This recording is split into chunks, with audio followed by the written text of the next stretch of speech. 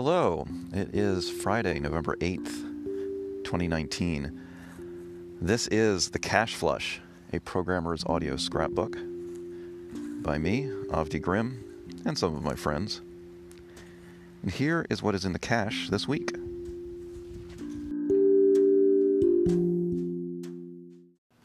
Book notes for today's reading of domain-driven design. We're getting into the area talking about aggregates, and the example is a purchase order.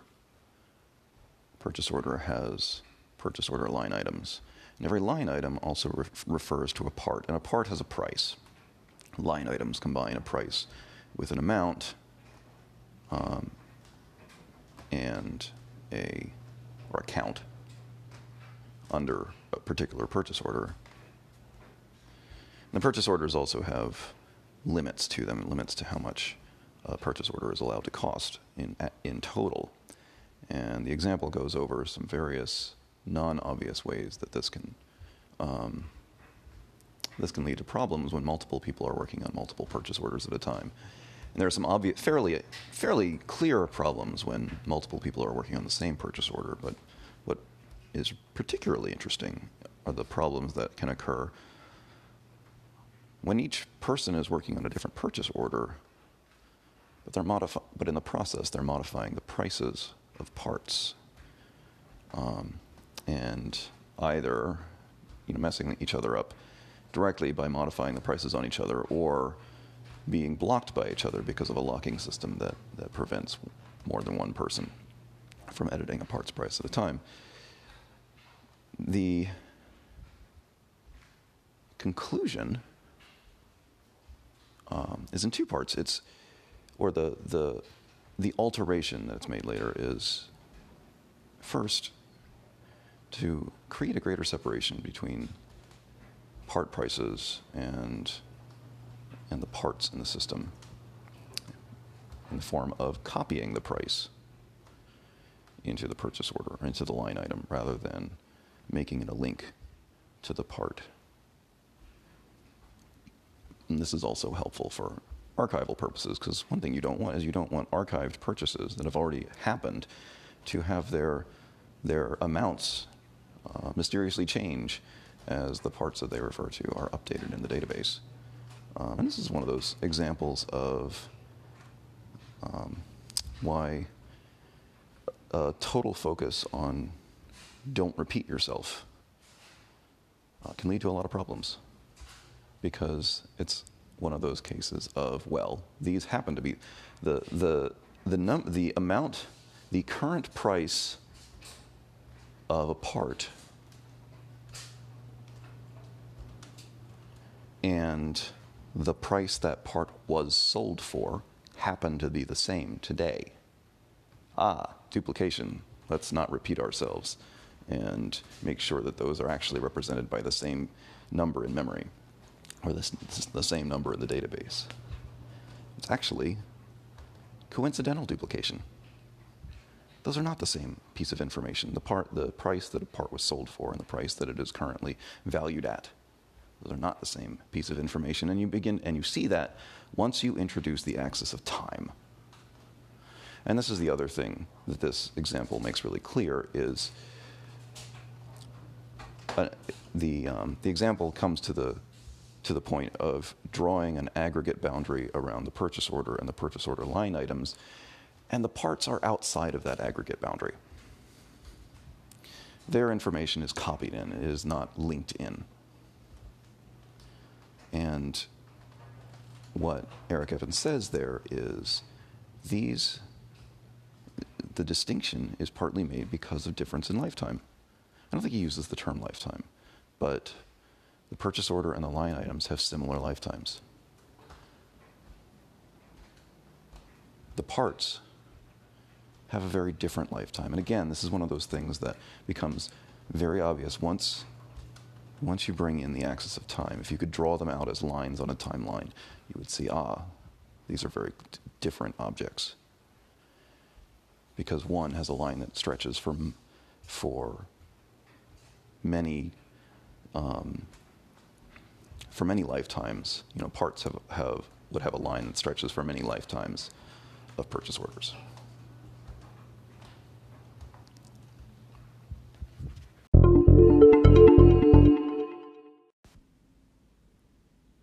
Here's a question.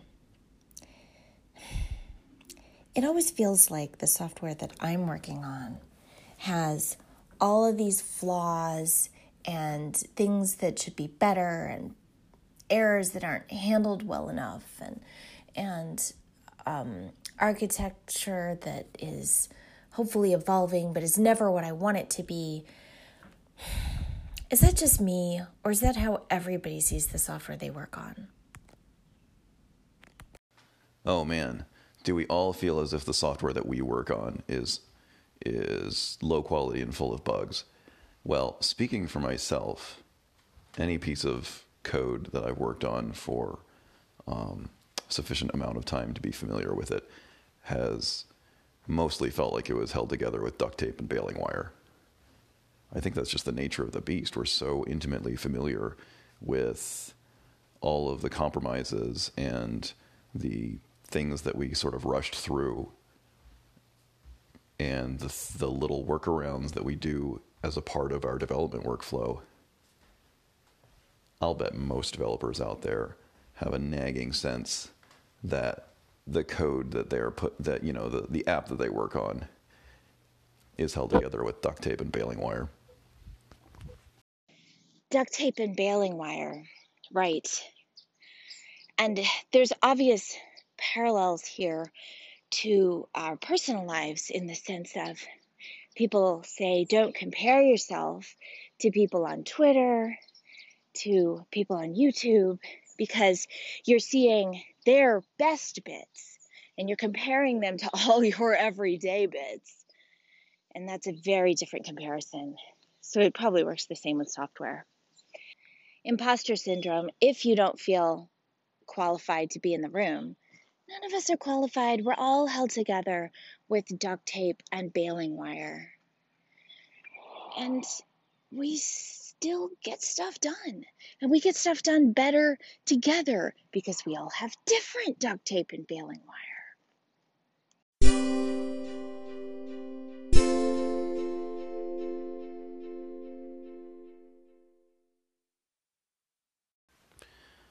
Some more DDD book notes here. So now I'm reading about factories, and Eric Evans makes the very good point that the places where we usually assemble complex objects are not necessarily the best places to do it. For a long time, object-oriented or so-called object-oriented programming languages have conflated the responsibilities of an object with the responsibility for building that object, which are two very different things and require different quantities of context. A lot of times, a class itself doesn't have all the context that it needs in order to do assembly. But he points out that there are even worse problems when you shift that responsibility over to clients.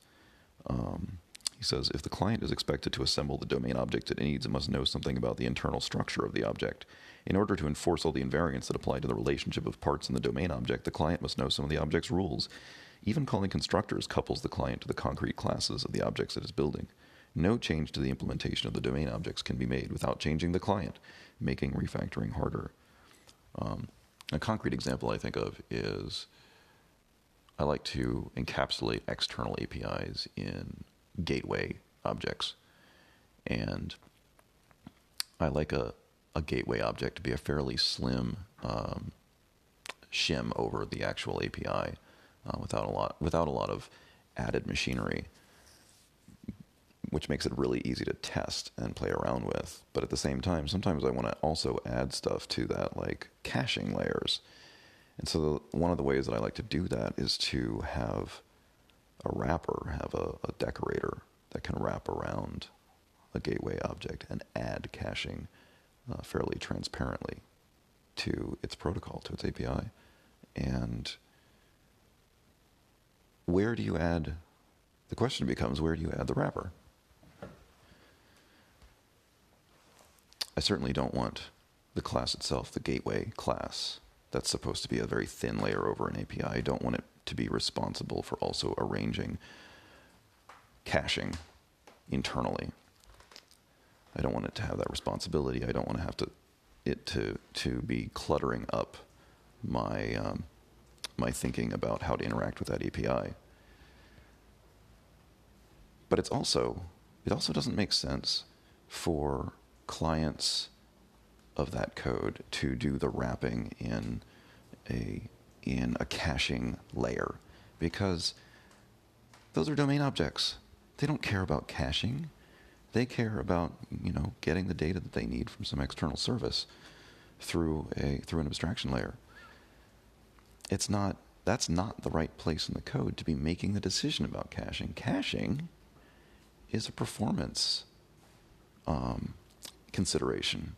It's a cross-cutting concern. It's kind of an ops consideration.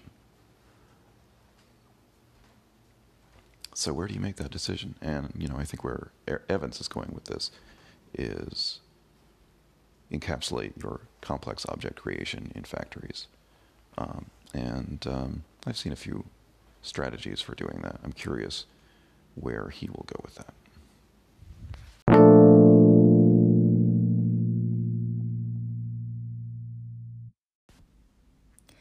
I read a definition of silver bullet the other day in something that was not about code. And I like its definition better than the one we usually use. We usually use silver bullet, as mentioned by Fred Brooks, I think in the Mythical Man Month, as something that offers a 10x improvement in work. And he says there are no silver bullets. But the other definition was a silver bullet is something that advances one leg of a trade-off without harming the others.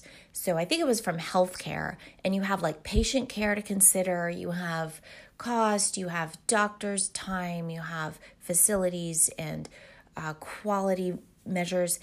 And if you can improve patient care with no more cost or to outcomes or quality or anything else, that's a silver bullet, and you should definitely do it.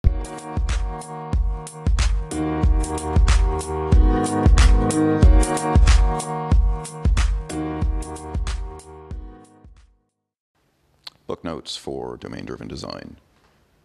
I've reached the end of the factory section. There wasn't much more to go through. Just some discussions of differences in factories that create value objects versus the ones that create entities, and also the difference between factories that only create new objects versus the ones that reconstitute objects, like, say, from a serialization format over the wire or from a database. Of course, some of these things are typically taken care of by, say, object relational mapping layers in typical applications. The interesting reflection for me is just thinking about how factories have acquired such a bad reputation, particularly from, I think, Java APIs. But Evans makes a really solid case for factories being a very valid design decision, particularly at the domain layer, where it doesn't make sense to keep encoding the details of how a complex aggregate object are put together at the point of assembly.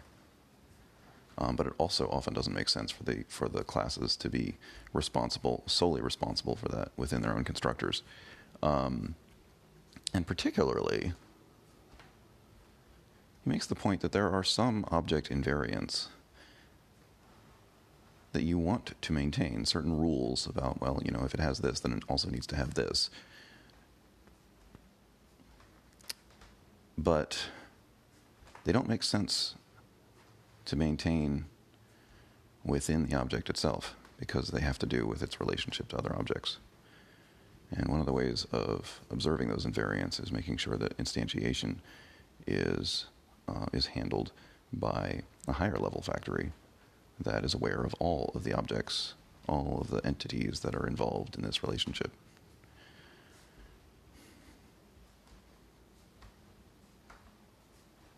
I feel like a lot of the bad reputation for factories that I've observed comes from lower level frameworks that required the use of factories and factories, things that were not at the domain layer.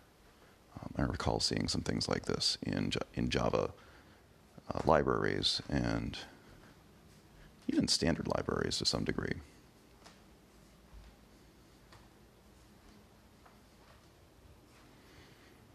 And I wonder if some of that could have been ameliorated by just using more special purpose factory methods and fewer factory classes.